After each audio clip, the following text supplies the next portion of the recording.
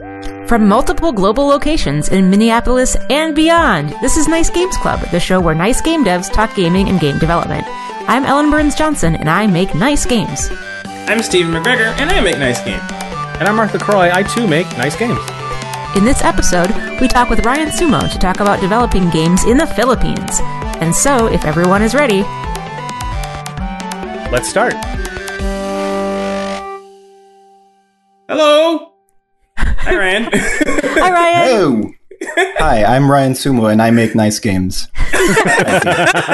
Awesome. I love it. A dear listener, of course, the lag for all the way around the world is responsible for that delay. So Ryan, perfect. Nailed it. Exactly. Great timing. The music had to go all the way through the tubes. Yep, exactly right. Yeah, Ryan, you're in the Manila in the Philippines right now, correct? That's correct. Yeah. Yeah. It's late for us. It's like 9 p.m. and it's 10 a.m. over there, it was kind of complicated to get the time that worked for us, but we made it work. Yeah. Thank you for adjusting. You know, we at Nice Games Club are going to have to get used to doing more of these because, Ryan, you sort of just sent us an email and said, hey, I've heard of your show. I'd love to be on it. And we were like, we've never talked to anyone that far away. We should be doing more of that. And so you sort of inspired us to, especially now that we're all, we are within just a few miles of each other, but it really is we're just as close as we are to each other as we are to you in an era where everyone is doing these things remotely. And so it's to sort of make sense. Like we should be doing more guests from far away. And so you're our first from as far away as you are. So thanks for that. Anyway. Thank you. Well, actually, that's exactly why I started reaching out to people. I realized like all of my social interaction, like for the past couple of months, has been through like video screens. So why the heck not like talk to people from around the world? So yeah. Mm-hmm. Yeah. Well, thank you for reaching out. We're all one community now. Mm-hmm. It's very true. It's very true. So I want to know, like, what is it like to develop games in the Philippines? I feel like I haven't heard a lot about the game dev scene there, and I'd like to hear about from you. So the community is kind of small. I mean, comparatively small. It's been growing for quite some time. I think I've been in it for around 15 or more years, maybe. So like at the time that I was starting out, there was like kind of almost nothing. There was maybe one company that was putting out like original content, and most of the work was making like small games for like old cell phones. Like I'm not sure if you guys are familiar with like the Nokia cell phones from back in the day. Just very basic stuff. Legendary. They never break, right? Right. Yeah.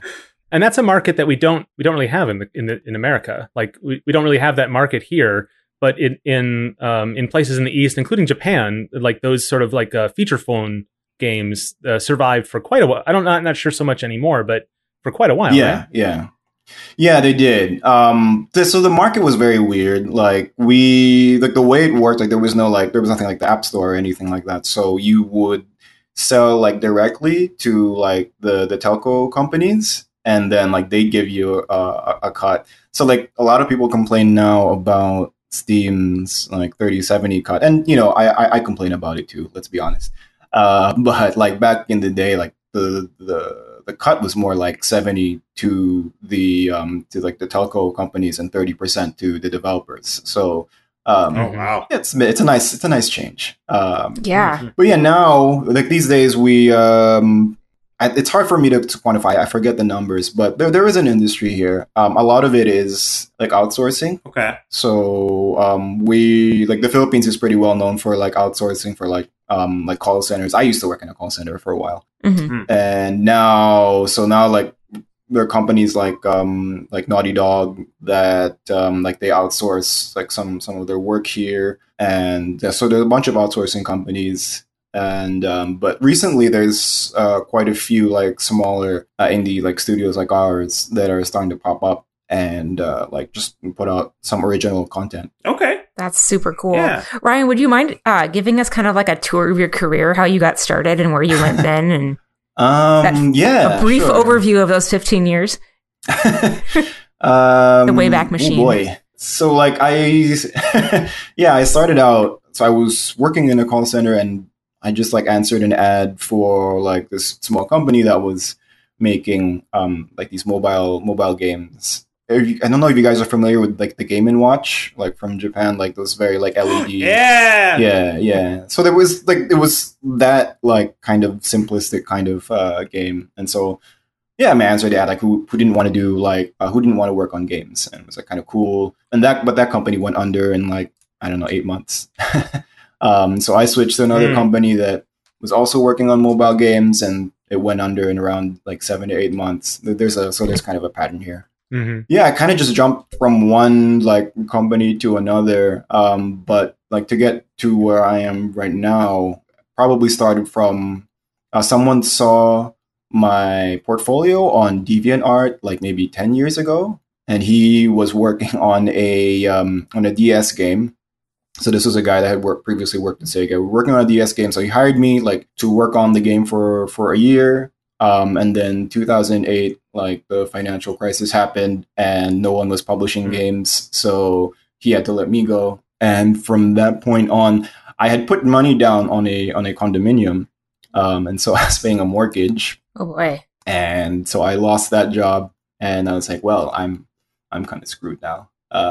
So I figured I would try my hand at like freelance art. Mm-hmm. Yeah, like so this was the time of 2008, maybe I think was when the Apple like App Store was starting to like kind of blow up, and everyone wanted to be a millionaire by making like an Apple like an iPad like an iPhone game. And so there was a lot of work for freelance artists then. Like I just built up my portfolio over time up to the point where I was starting to get some actual clients like coming to me. And like my big break probably was a game called Space Chem. I'm not sure if any of you guys are familiar with that game. It was by Zachtronics. I think I've heard of it. Yeah, I definitely have heard of it. Yeah. So Space Chem was kind of like you're kind of rearranging molecules, and it was a very, very like programmer-centric game, and it was very appealing to a lot of like game developers. And so this came out like when Steam was still pretty young, and like getting on Steam was still the golden ticket. So it kind of blew up. That led to like the guys from Introversion Software who made Prison Architect saw Space Chem, and they liked the art, and then like they emailed me out of the blue asking if I would be interested in working with them. And so Prison Architect is kind of its own like story. That kind of blew up. When Prison Architect launched, I figured that was kind of the peak of my career as a freelance artist, and I figured it made sense to start a studio and start putting out our own content. So that's kind of cool. How we got to where we are now. Yeah, I can't even imagine like running my own studio at this point. I like how your trajectory made sense at the time. Like you could tell like it was time for you to start your own studio and do your own things. And being able to recognize that moment is tricky, right? Yeah, I mean, there was an opportunity.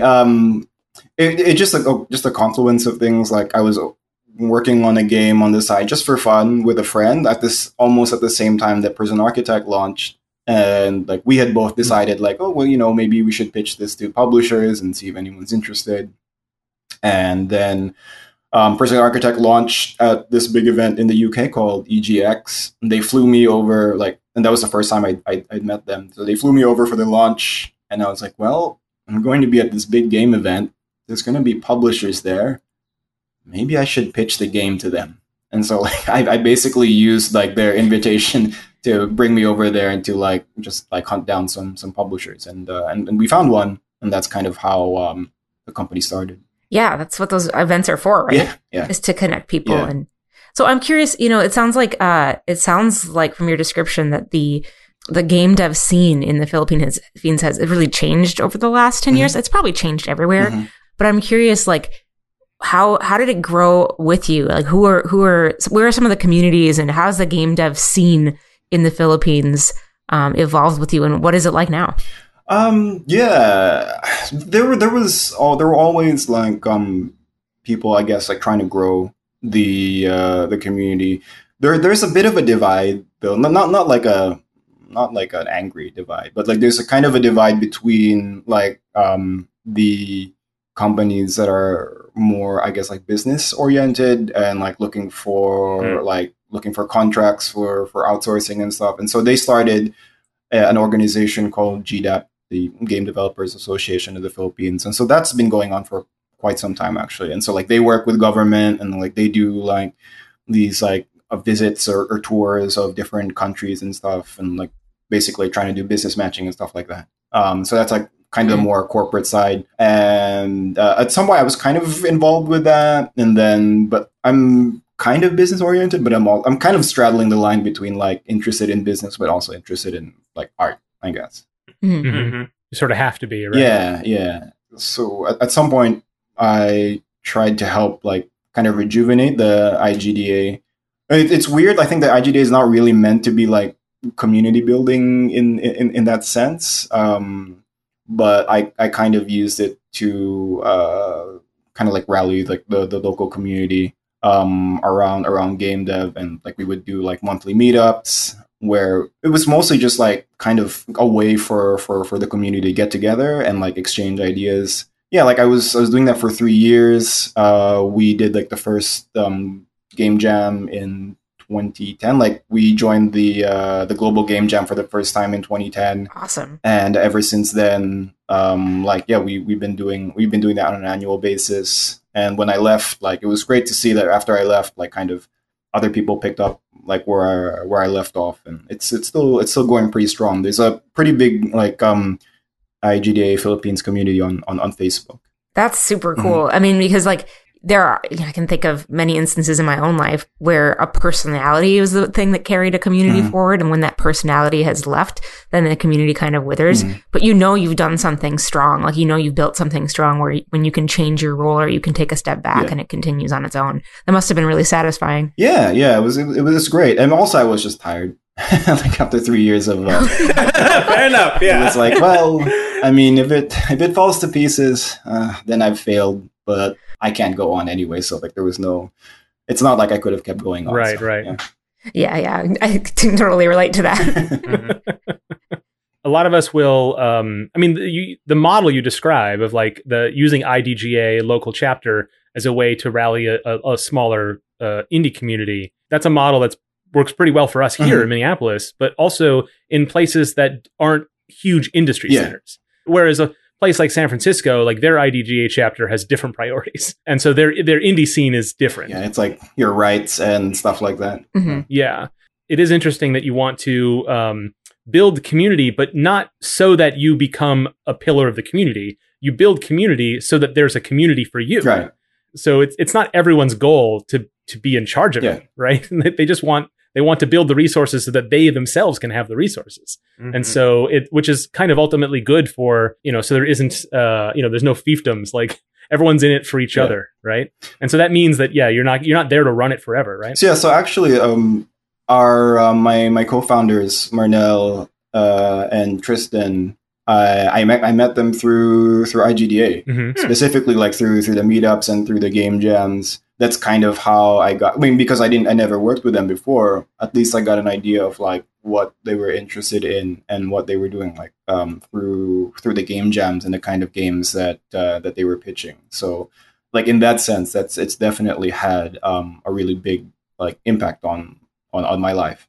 Yeah, the resources and the talent, and I think there's just so much that comes from a community of practice or a community of artists. Professional community, and how they kind of all intermix and all those different focuses intermix and interweave. It's really just irreplaceable. So I'm curious, like, do you have any advice for other people in smaller communities to get something like that started? Don't give up.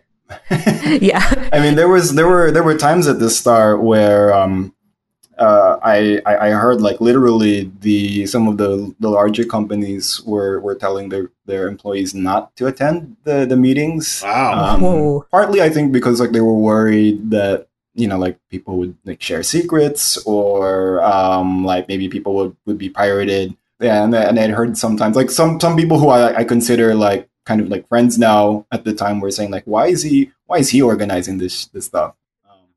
So it can be very, because I was nobody, right? Like, I just wanted to like build this community. So just don't give up and don't be discouraged. It will be a long and hard road. Like find a couple of people who share your vision, I guess, your idea of like what the community can be, and then just rely on those people. Go ahead, Mark. Oh, I was just going to say what I like about that story is that it is a perfect model for people, because we get this at our IGG meetings a lot, which is someone says like, oh, I've been interested in games and game development for years, but I had no idea this existed. Right. And that's like our fault for not like getting the word out. But also the idea of like, oh, I thought that I needed to go to some higher authority for this sort of thing.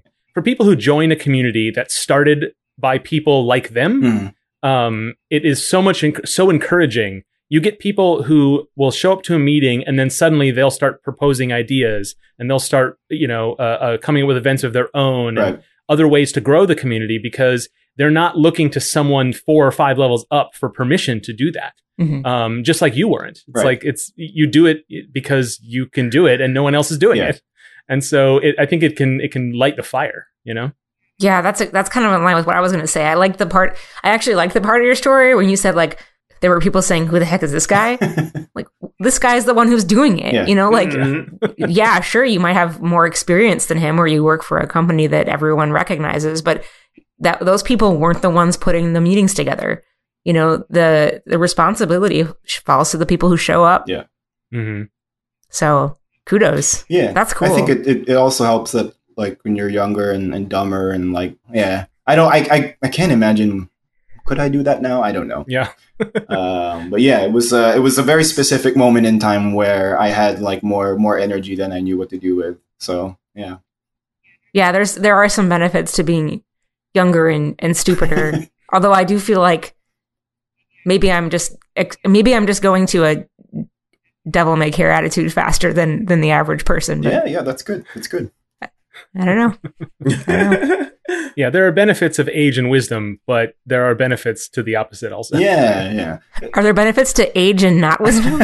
Yeah. Just like, just make sure you're, leveraging the unique tools you have in that moment in time, right? Like you may not know anything, but that's power. Right. No, that's 100% true. That is 100% true. Like the older you get, like the more stuff that you know, like the more stuff that you know can hold you back. And when you're young and dumb and you don't know anything, it's like, well, I just nothing can stop me. Right. That's a huge deal. Yeah. And then when something does stop you, like you ignore it and keep going. Exactly. Which if you're smarter, that you'll let it. Exactly. Yeah. So there's some virtue to being stupid. Mm-hmm. Just the trick is to be just dumb enough. Yeah. Yes. Only there were a way to measure that. Like if only. So I wanted to ask, how do you like sell your games in the Philippines? I guess you had brought up that like in the past there were a lot of mobile games that were being developed there, and I guess they're a bit of a market there still. But I want to know. I mean, you were describing that a little bit before we started recording, like your efforts in promotion and stuff. I'd like to hear more about that.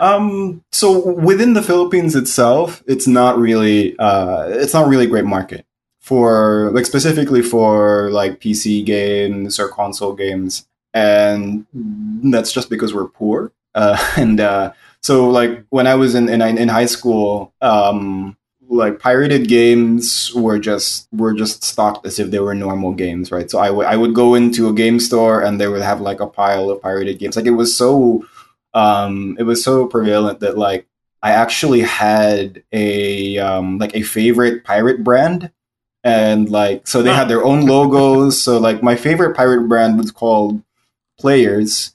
And like I like them partly because they also like kind of pirated the logo of the Indiana Pacers basketball team, but instead of Pacers it said Players, and so I was like, oh wow, I trust these guys. They're serious. Yeah. They're committed to their craft. So I'm like, there's a very like I like for a time when like I kind of thought about being a journalist. I felt like there was a real story somewhere there about like discovering like these pirate networks and like like how they operate and stuff. Like I still think that would be a very interesting story. But anyway, I digress. So there's a culture of like buying pirated games, which exists up to now. Like I even like I've had these like uncomfortable like conversations with like people like my age. Like I kind of excused myself for buying pirated games when I was a kid because I didn't know any better and like I couldn't afford it. So like whatever. But like there are some people like my age now who are whatever, like successful professionals, and like they'll like openly tell me, hey, I bought this pirated game, and I was like, dude, like you know what I do? That's not cool. Like you shouldn't be telling me this. Like I mean, you can keep doing it, but at least try to hide it. So back to the market. So there exists a market like for pirated games, and so like trying to sell like a PC game here it's no recipe for success, just because there's not a lot of people either able or willing to buy the game. That's changed actually somewhat over the years. We've been pleasantly surprised, like when we go to local conventions, like this really sweet guy, like we were selling our game like at a 50% discount, I think, because like we just wanted to encourage people to buy like local games and stuff. And like he's like, no, please take, like I want to give you the whole price. Like I want to give you 100% of the cost of the game, because you guys, whatever, like you deserve it and we want to support you. So that's been very encouraging. Yeah, in general, like our goal is like not to market games locally, but like globally, really. So a lot of our marketing outreach is like to the US, to Europe, and even like to other markets like Japan. And that's how we're able to survive. And at the same time, we try to work with the local community, but yeah, we wouldn't be able to survive if we tried to depend on the local community. That's for sure. Mm-hmm. Sure. Just not big enough. Mm-hmm.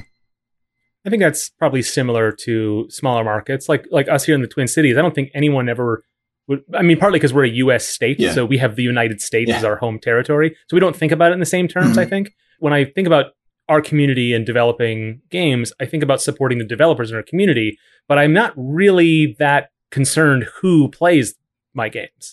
Right. I suppose. Like I'm not I'm not particularly interested in Minnesotans playing. I mean, maybe if I think about it, that'd be nice, but it's not really something I'm interested in as a marketing angle necessarily. But I think the exceptions are, as you described, like local events, like selling Steam codes on a piece of paper or something at a convention. Like there's something about selling locally that is nice, but isn't the main aim. Right. I mean, the whole market, the whole industry is global, right? Like gamers don't really care where the game they bought was made either. Yeah. There's so like I attended a talk before where like an entrepreneur was like talking about like, there's a lot of like companies or whatever that kind of trump up the fact that this game or this object or this business or something was made in the Philippines. And that's great, like that's, it's good to have like local pride and to be proud of yourself and where you come from, but that no one cares. Yeah. Like, no one in the world like really, really cares. So just like his advice is just focus on making a good product and then say like, hey, we're from the Philippines. And then that will change like the perception of people about the stuff that comes out of the Philippines. Yeah, you can once they've got a game they love, then they can take that love and then give it to other people from that region. Right. But you can't expect them, even if they are local, right? You can't expect them to have any particularly love unless you prove it to them at first, right? So that's a longer process. I hadn't really thought about like the relationship between local development and then global audience in the same way before. That's really fascinating, though. Tell us a little bit more about some of the conferences that you were just mentioning. I'm assuming those are local conferences in the Philippines. I mean, RIP game conferences, I guess. It's kind of nice, but also kind of sad because like conferences are really exhausting. Oh gosh, yeah, very much. So you also kind of miss the energy. Also true. There's a big conference here called EGX. EGX. That's the one in the UK. It's called ESGS. I don't know what ESGS stands for. something. We'll put it in the show notes for you. Electronic sports and gaming something. Yeah, so that's like the biggest, probably the biggest local event. So we're always there. So yeah, and every year there's like an indie, like it's called the Indie Fiesta. So there's like a small block of it that's devoted to indie games. That's run by a lady called Gwen Foster. So she's like one of the very active local like cheerleaders for the community. And yeah, so that's kind of where we would go locally. And regionally, we've been to events like Level Up in Kuala Lumpur in Malaysia, and that's been nice.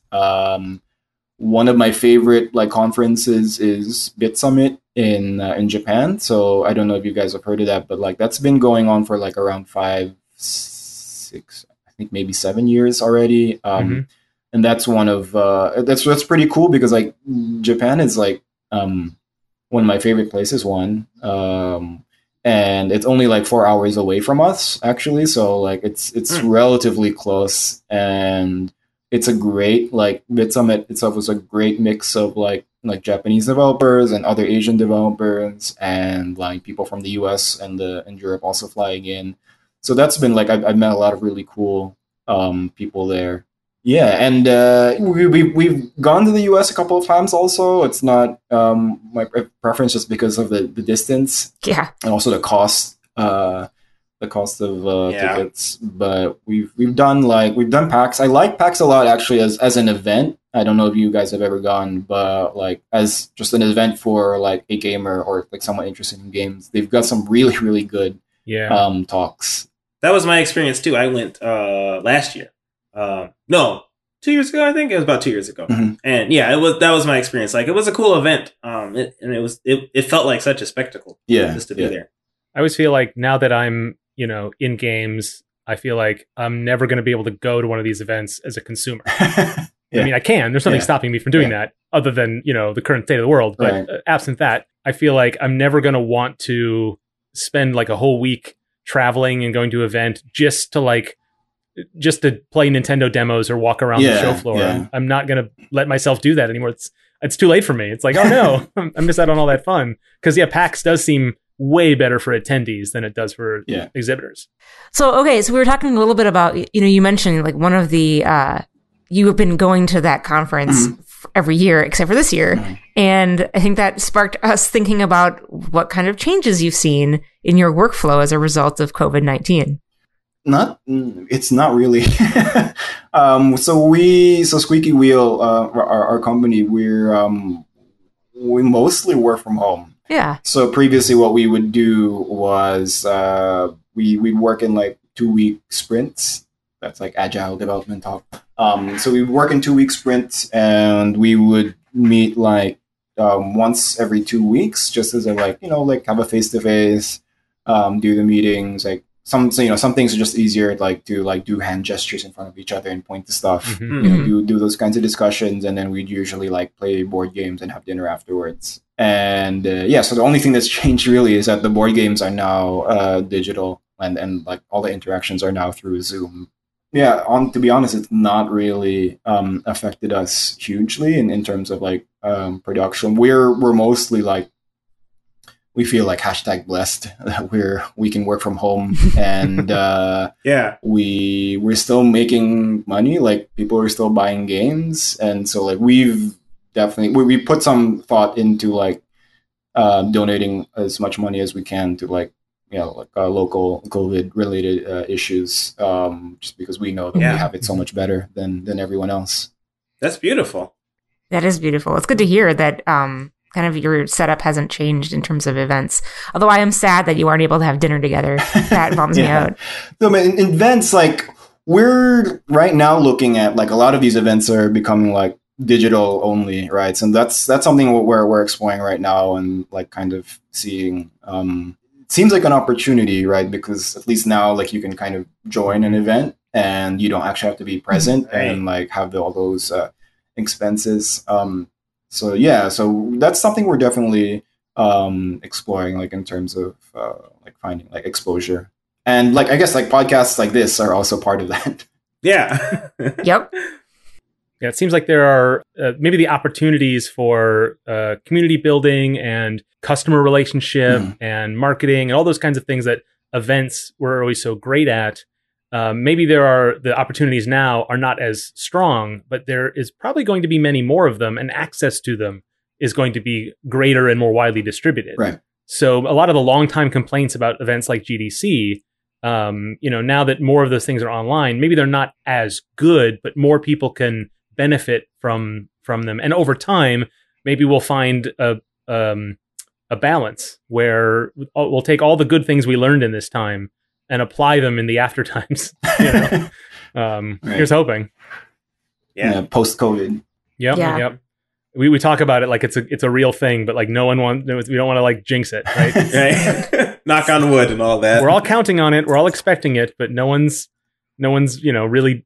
No one's going to put I'm definitely keeping my October plans. Like no one's there. Yeah, yet. no, that's really weird. Right. My wife and I actually had plans to go to Spain in March, end of March, early April, and that was exactly when everything started to blow up. And so okay, there was like a week or two of me just like trying to cancel everything I could and see if I could get refunds. It's so weird to like not know or not be able to plan for the future. Yeah. And then it's beneficial for people who work the way we all do, that we are able to adapt. Yeah. It doesn't mean that there's no trouble now or ahead, but yeah, it's interesting.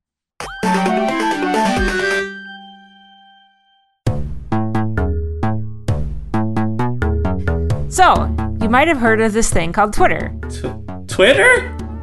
What? Yeah, I might is have heard that. Twitter? Twitter. It's a place where you go to tweet. If you feel like tweeting, you do it on Twitter. Okay. Yeah. There's nowhere else I can do that? Nope, it's the only place you can tweet. Interesting. Right. Okay.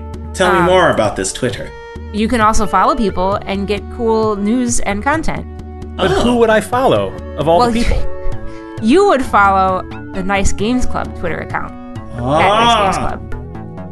Okay. Tell me on it. Yeah. So there's a lot of cool stuff that happens on this Twitter account, let me tell you. And that's because Dale runs it. Dale is really cool. Dale makes great jokes. And Dale often tweets pictures of cats on our Nice Games Club. Right. We didn't ask her to do that, but she's doing that. That's good leadership. Yes, that's true. Which we'll talk about in the next episode. But if you see a need and you fill it, and that's what Dale did. Filled that need with cats. Filled the need with cats. So here's an example of a recent tweet. Dale said, "Debug is when you take insects out of the washing machine." True. It's true fact. Yes. And this is an angle on game development you're not going to get anywhere else. It's really unique. So if you are on Twitter, or if you'd like to explore the Twitterverse, start with Nice Games Club at Nice Games Club on Twitter.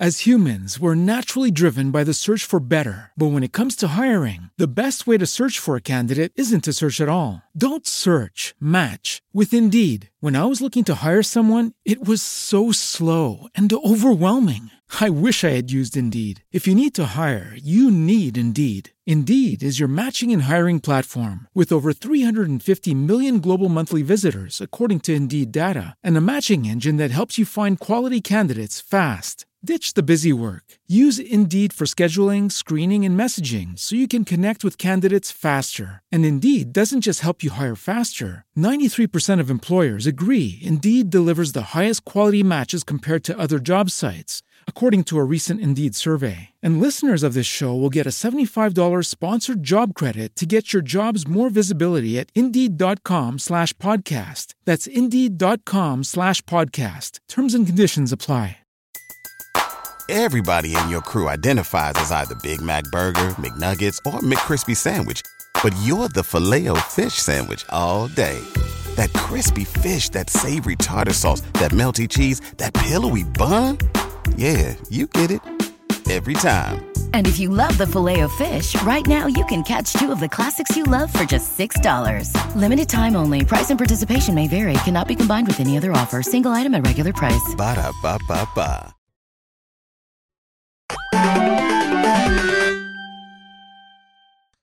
In your email that you sent us, In my self-promotional email, was that? my openly self-promotional cold email where I asked if I could be a guest on the show. Yeah. To be honest, I was impressed with the email. It's a weird thing to say, I guess, but You were impressed by the balls on this guy? Just the temerity. Like. Yeah. But you mentioned like being transparent about being a game dev, and I wanted to ask you like what that means to you, and I guess what that means for the greater game dev community. Mm-hmm. There's a lot of like misinformation about game development, right? I mean, there's a lot of misinformation about everything, like fake news, right? You know, like you're never going to be able to like teach everyone or inform everyone about like the realities of game development and like what the costs are and everything. And so a lot of people like they just choose not to deal with it, I guess. Like a lot of game developers, like there's a lot of like F players sometimes, and like some of the indie like game dev communities I kind of swim in. There's a weird like antagonism towards players, like because like you know like they sometimes like spread stuff that's like not true about like these like lazy devs and $1 million like devs and so that creates a lot of weird like tension. You know, like in some way, like I guess just the way I'm wired is. I don't want to think of my players in that way. I don't think it's healthy. So like I just try to spread as much information as I can out there about like, you know, like how much does a game developer really earn? It does make me a little bit nervous sometimes because like, you know, you can be misinterpreted even though you try as best as you can to be clear and like explain everything. You can still be misinterpreted. So like I think I linked you guys to an article that I think Simon Carlos did. Like I shared some of our like financial information with him, and so basically like technically we've Squeaky Wheel as a company has made like over $1 million, right? And that sounds like amazing, right? Like you're a millionaire right now, right? Yeah. But then like I broke down like okay, so like 30% of that gross goes to Steam. And Steam is just like the marketplace. Like, you know, go Humble, go Epic, go whatever, but like it's not even close. So like 30% of that revenue goes to Steam. We have like 2 like investors in the game that help fund the game. So 20% of the game's revenues go to them. There's a pretty sizable chunk that goes into like taxes and like other like overhead. Like we just started like we paid for Unity licenses because like we'd gone over like the Unity like indie cap thing, and then it's like three years worth of development. So like you kind of chop up all of that, and then what's left is like a relatively like small amount. So, and as a company, we do like a profit sharing thing where like, depending on how long you've been with the company and like, there's like a percentage of profits above like our minimum level that we need to operate for a year that we just distribute to everyone in our small company. So, yeah, so like I like being able to explain these things so that at least there's maybe one more person. I don't know how many people read it. I don't know how many people like kind of absorbed it, but at least there's 1 or 2 people out there who won't be mouthing off about lazy devs and like, you know, like rich devs or whatever. So that's kind of the idea. Yeah. Thank you for doing that. Yes. It's one changed mind at a time. Yeah. It can be very exhausting. It can be very exhausting. Well, it's that culture of secrecy that I think that comes from the top of the industry that ends up meaning that like, yeah, your average gamer is like saying like, oh, this game for $15, it looks pretty good. That developer, you know, must be swimming in it. And I don't feel bad about negative attitudes towards them. And when they go out and say, oh, we're having trouble or when they raise their price, or when they don't participate in the summer sale or whatever. Like, it's so easy to have that intent, and it's not entirely the gamer's fault, because they just don't have the information in front of them. And so that's why, like, you publishing and posting that information is really valuable, not just for us devs to see how other devs do it, but for gamers to see, like, this is people just make getting by, right? If you think about it, break it down. Like, why, of all the things that a lazy person could choose to do with their time, why would they choose game development? Oh yeah, for real though.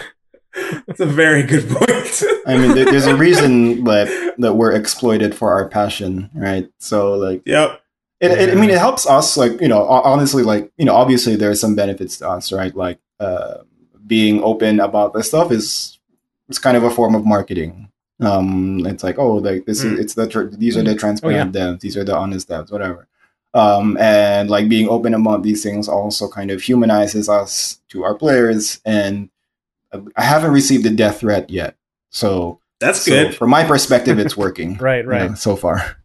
Yeah, it's a way to engender support amongst your player base in a way that is honest. Yeah. They'll cut you some slack. They'll maybe they'll be interested in a full priced game, and just like that story of that person at that local convention. Like, they want to pay full price because they believe in you, and anything that can get a gamer to believe in you, it's voodoo, right? Mm-hmm.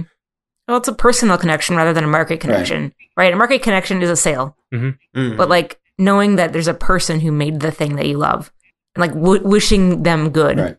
That's why I want to be a part of the game dev community. Like, it's why I engage like in any art, is for that human connection. Sounds like good work you're doing. Thank you.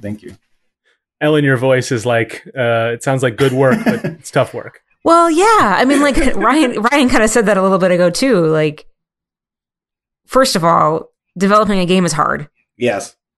And then going out and changing. I'm just Here we are. It's 10 p.m. on a Saturday night, and we're just talking. We're making a podcast about the game. We're not even doing the game part. Anyway, it's a lot of work. It's a lot of work, and you put, your heart and your soul into the thing that you've made, and you know that it's not necessarily going to make you the next Bill Gates or whatever, but you do it anyway. And to have people accuse people like us of being lazy because of something, it can cut. It can be tough. And getting through that and continuing the work despite that kind of personal feeling criticism is exhausting. Totally I have get it. been on the end of that. So like, I have been like in positions like where I'm like reading reviews or like on Reddit or whatever, where I've just sat in front of my monitor and like my keyboard and like, do I respond? In general, I don't like. I'm totally fine if like people say that the game is bad, because that's just a matter of opinion, right? Like, it'll work for you or it won't work for you. That's fine. But like, what really gets my goat is like when someone insinuates that like we were like lazy or not working hard enough. I'm like, dude, like my dude. Like, I had to tell everyone that we shouldn't stop working on weekends. Like, this is not healthy. Just to lead by example, I'm like, I'm just not going to work on weekends. You guys can keep working, but like, I'm telling you not to work. Find like, whatever, like other non-gamey stuff to do. Because like we already push ourselves like harder than we have to, and so like anytime like someone insinuates that we're lazy, like, I guess that's when I respond. I'm like, I just say, hey, you know what? Just say that you don't like the game. That's fine. But don't call us lazy, because like it's just not true, and it's insulting. Right. Yeah. Well, that example you said is good too, because if someone's working, if they're crunching to satisfy the person who's calling them lazy, it's just a fool's errand. It'll never happen, right? I mean, if you're, like, people crunch for lots of reasons, and there's debate about what's, how many of those are legitimate reasons, which I think we'd all agree that list is incredibly small. But certainly nowhere near it is to satisfy your critics on Reddit, right? So speaking of work, I'd like to hear a little bit from you, Ryan. I want to hear you talk a little bit about some of the games you've been involved in making and what's coming up next for you. So right now we're working on a game called Academia School Simulator, and that's the game that I sent to you guys. And so yeah, that's like a school builder. So like you like build, operate, and manage a school. Like you hire the teachers, you hire the janitors, and try to make sure that the kids pass their exams and go to prestigious universities. So that's what we've been working on for like the past 3.5 years, roughly. And it's still in early access. We're hoping to release it sometime this year, like version 1. So that's something to look forward to. And at the same time, we're so like part of the community building thing that we were talking about before. I was very excited when I found that there were other indie PC studios that are popping up here, and like I found one just really randomly on Twitter. Like I was just looking through my Twitter, and I saw this game that looked interesting. That their address was like .ph. It was a .ph address. I'm like, oh, that's Philippines. Oh, that's interesting. Okay, so like I dug in a little bit deeper, and I found out that they live here. And yeah, I visited that team, and I really liked the game that they're working on. And like we just kind of built a relationship, and then eventually last year we agreed that Squeaky Wheel would publish their game, and now that game is called Ruin Arc, and that should be hitting. Fingers crossed, it should be hitting Steam Early Access in August 2020. So that's definitely something that we'd like you guys to check out. It's imagine that you are, if you're familiar with RimWorld, like imagine you are the storyteller in RimWorld, and you're just like wreaking havoc on people's lives. That's kind of the basic idea of the game. So like My Usual Tuesday. Sounds like a game for you then. Perfect. So you became a publisher almost by accident, it sounds. Yeah, I mean, like we're not like, that's not really in our DNA, right? There are people who go out there and like their goal is just to be a publisher. That's great. Like, you know, they're out there regularly scouting for games. But like for us, it was more like and for the team also at like I forgot how to pronounce their team's name, like Maxima. It's Maccima. But anyway, so like for the guys, it was also like they were looking for publishers from like around the world also, but you know, there is a sense of trust. I mean, that goes back to like the transparency thing, right? So like because we're transparent with how we go about things, and we've built like a sense of trust with them. And, you know, of course, it helps that like you can do a face-to-face with them. They literally like work in a condo that's like 5 minutes away from where my parents live. And so like there was just one time where I visited my parents to have dinner, and then I was like, all right, I'm gonna go like meet these guys. And I walked over, and that's how I first met them. And so that's awesome. Yeah, so that was and that kind of like goes like full circle, I guess, with the community building. It's like now, you know, we started just like meeting up every month, and now like I'm in a position where we can actually fund another studio, and that was a really great feeling for me. And so was moving into that, you know, new sector, the new business sector, was that really purely a matter of you just happened upon the perfect first game to do it with, or was it more about the team itself, or was it something that in the back of your mind you're like, I'd love to do this, and you were searching? No, I mean, it was just kind of like what we were talking about earlier, right? Just like the opportunity like kind of presented itself. Like it was just so random. It felt so random that like serendipitous even. It just felt like it was, so we had to do something. I mean at the start I wasn't like pitching to them really hard that like, oh, we want to publish a game. We were like, you know, if I had some contacts in like with like the wider like publishing community, I've even like somehow managed to get some conversations with like Paradox Interactive, and I think this is a kind of game that they might be interested in. And so I was definitely like offering to hook them up with like with different publishers. Like my goal was just to make sure that they finished this game and like put it out there. And whether or not we were directly involved in that, like as a publisher or just as, you know, as friends, like helping them out, it didn't really matter to me.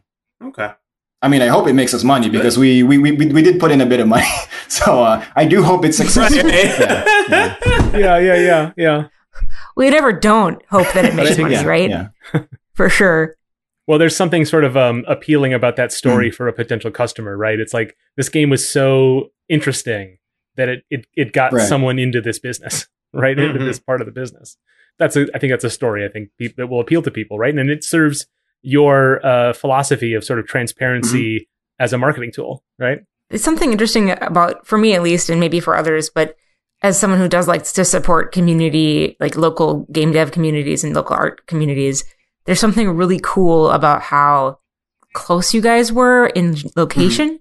And I wonder, like that's not going to happen between me and someone in like Pennsylvania on the other side of the country, right? And oftentimes people forget that Minnesota's a state because we're in the middle of flyover country. We're not on the East Coast. We're not on the West Coast. We're just kind of in the middle of the continent where the planes pass. Even though like we've all made a connection because Ryan emailed us from the other side of the world. I wonder if the fact that you guys were like in the Philippines and you are a smaller community kind of like broke down some of the barriers that would normally be in place with people who are from different companies. I'm curious if you have any thoughts on that. Definitely. Like without maybe treading into like racial stereotypes or anything, like there's definitely like that's culturally, I'm sure that's a big deal. Like for us, like, I mean, in general, like for people, right? Like having at least a face-to-face interaction, there's so many like subtle ticks and nuances that like you display to someone when you're having a face-to-face conversation with them that you wouldn't be able to pick up on, like say in an email, right? Like you could maybe write very professional emails like me, but you're actually a psychopath in real life. And like if you actually had a conversation with me, maybe you'd pick up on some of those cues. So like actually having that interaction is super important.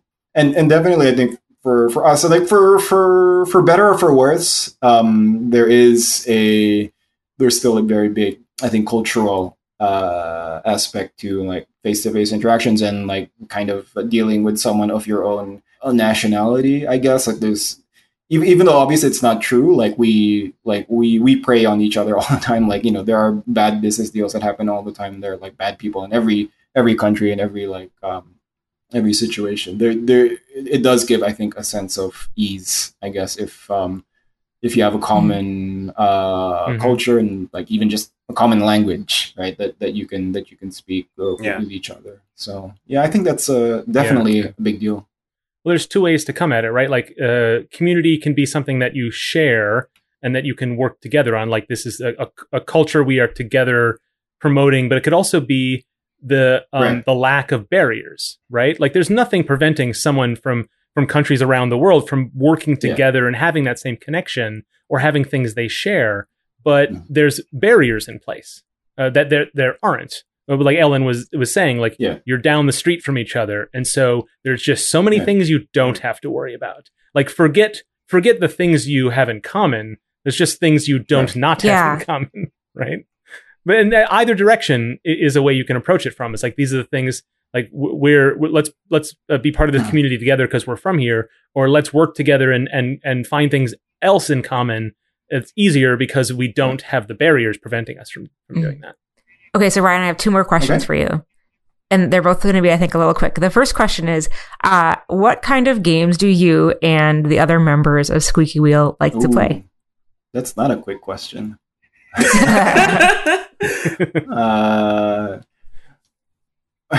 Ellen, you said this one would be quick. I'm just blank.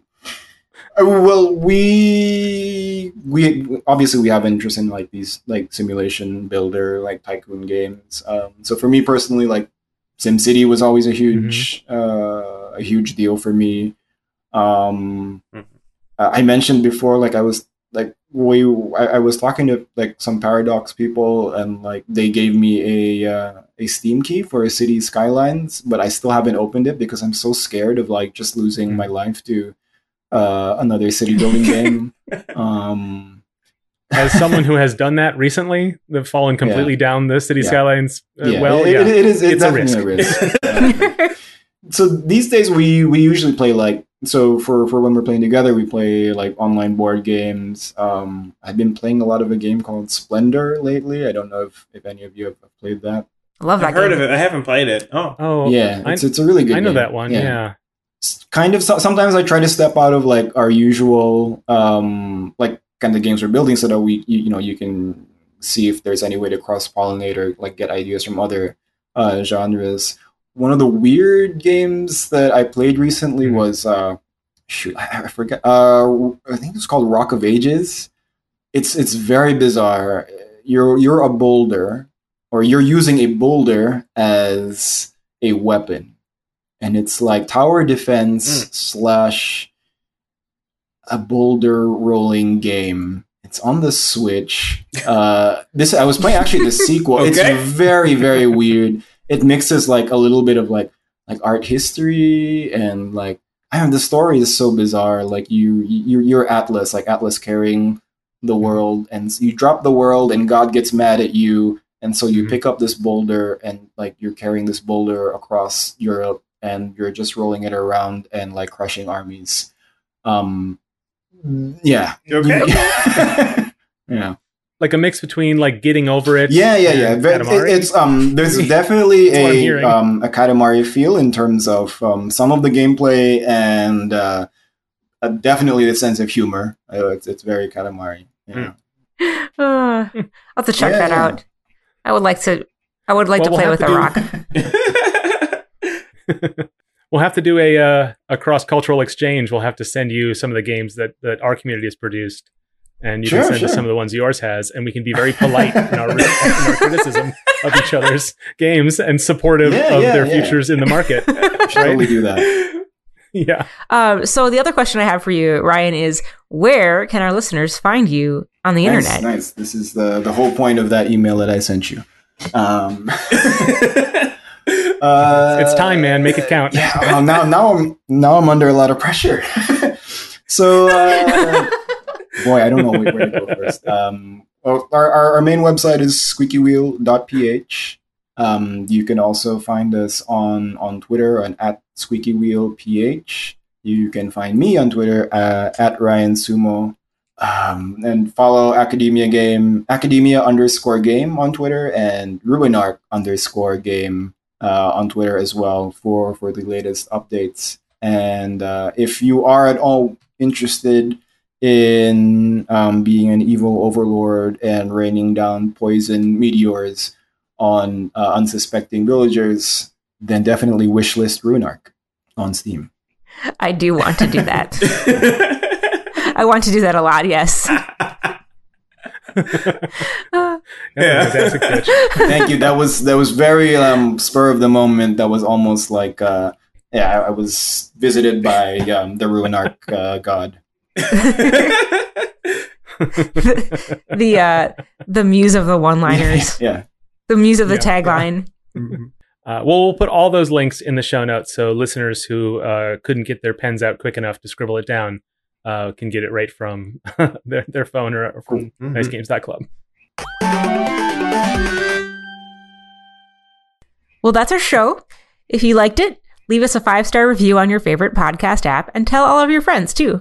If you're interested in any of the topics and all the games we talked about in the episode, make sure to check out our website, nicegames.club, for more show notes and links to resources, including the ones and the games we talked about on this show and the Studio Squeaky Wheel. So like with playtesting our games, we are always looking for feedback on the podcast. You can go to nicegames.club/feedback to tell us what you think. Get in touch with us on Twitter at nicegamesclub, where Dale tweets game dev resources and pictures of cats, or by email at contact@nicegames.club. As Ryan can attest, we do check that email and we respond. Ask us questions or give us suggestions for topics. So until we start again, remember to play nice and make nice.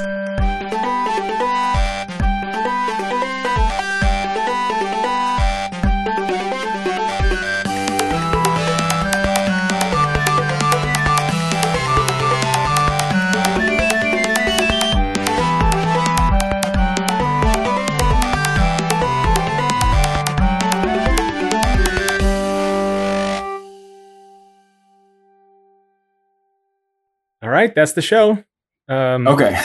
The recording's done, so Ryan, you can now tell us what you really think. That was terrible. I'm never going to do that again. No, this is... it was great. This was great, guys. Thank you so much. I enjoyed myself a lot. Thank you so much for having me on. As humans, we're naturally driven by the search for better. But when it comes to hiring, the best way to search for a candidate isn't to search at all. Don't search, match with Indeed. When I was looking to hire someone, it was so slow and overwhelming. I wish I had used Indeed. If you need to hire, you need Indeed. Indeed is your matching and hiring platform with over 350 million global monthly visitors, according to Indeed data, and a matching engine that helps you find quality candidates fast. Ditch the busy work. Use Indeed for scheduling, screening, and messaging so you can connect with candidates faster. And Indeed doesn't just help you hire faster. 93% of employers agree Indeed delivers the highest quality matches compared to other job sites, according to a recent Indeed survey. And listeners of this show will get a $75 sponsored job credit to get your jobs more visibility at Indeed.com/podcast. That's Indeed.com/podcast. Terms and conditions apply.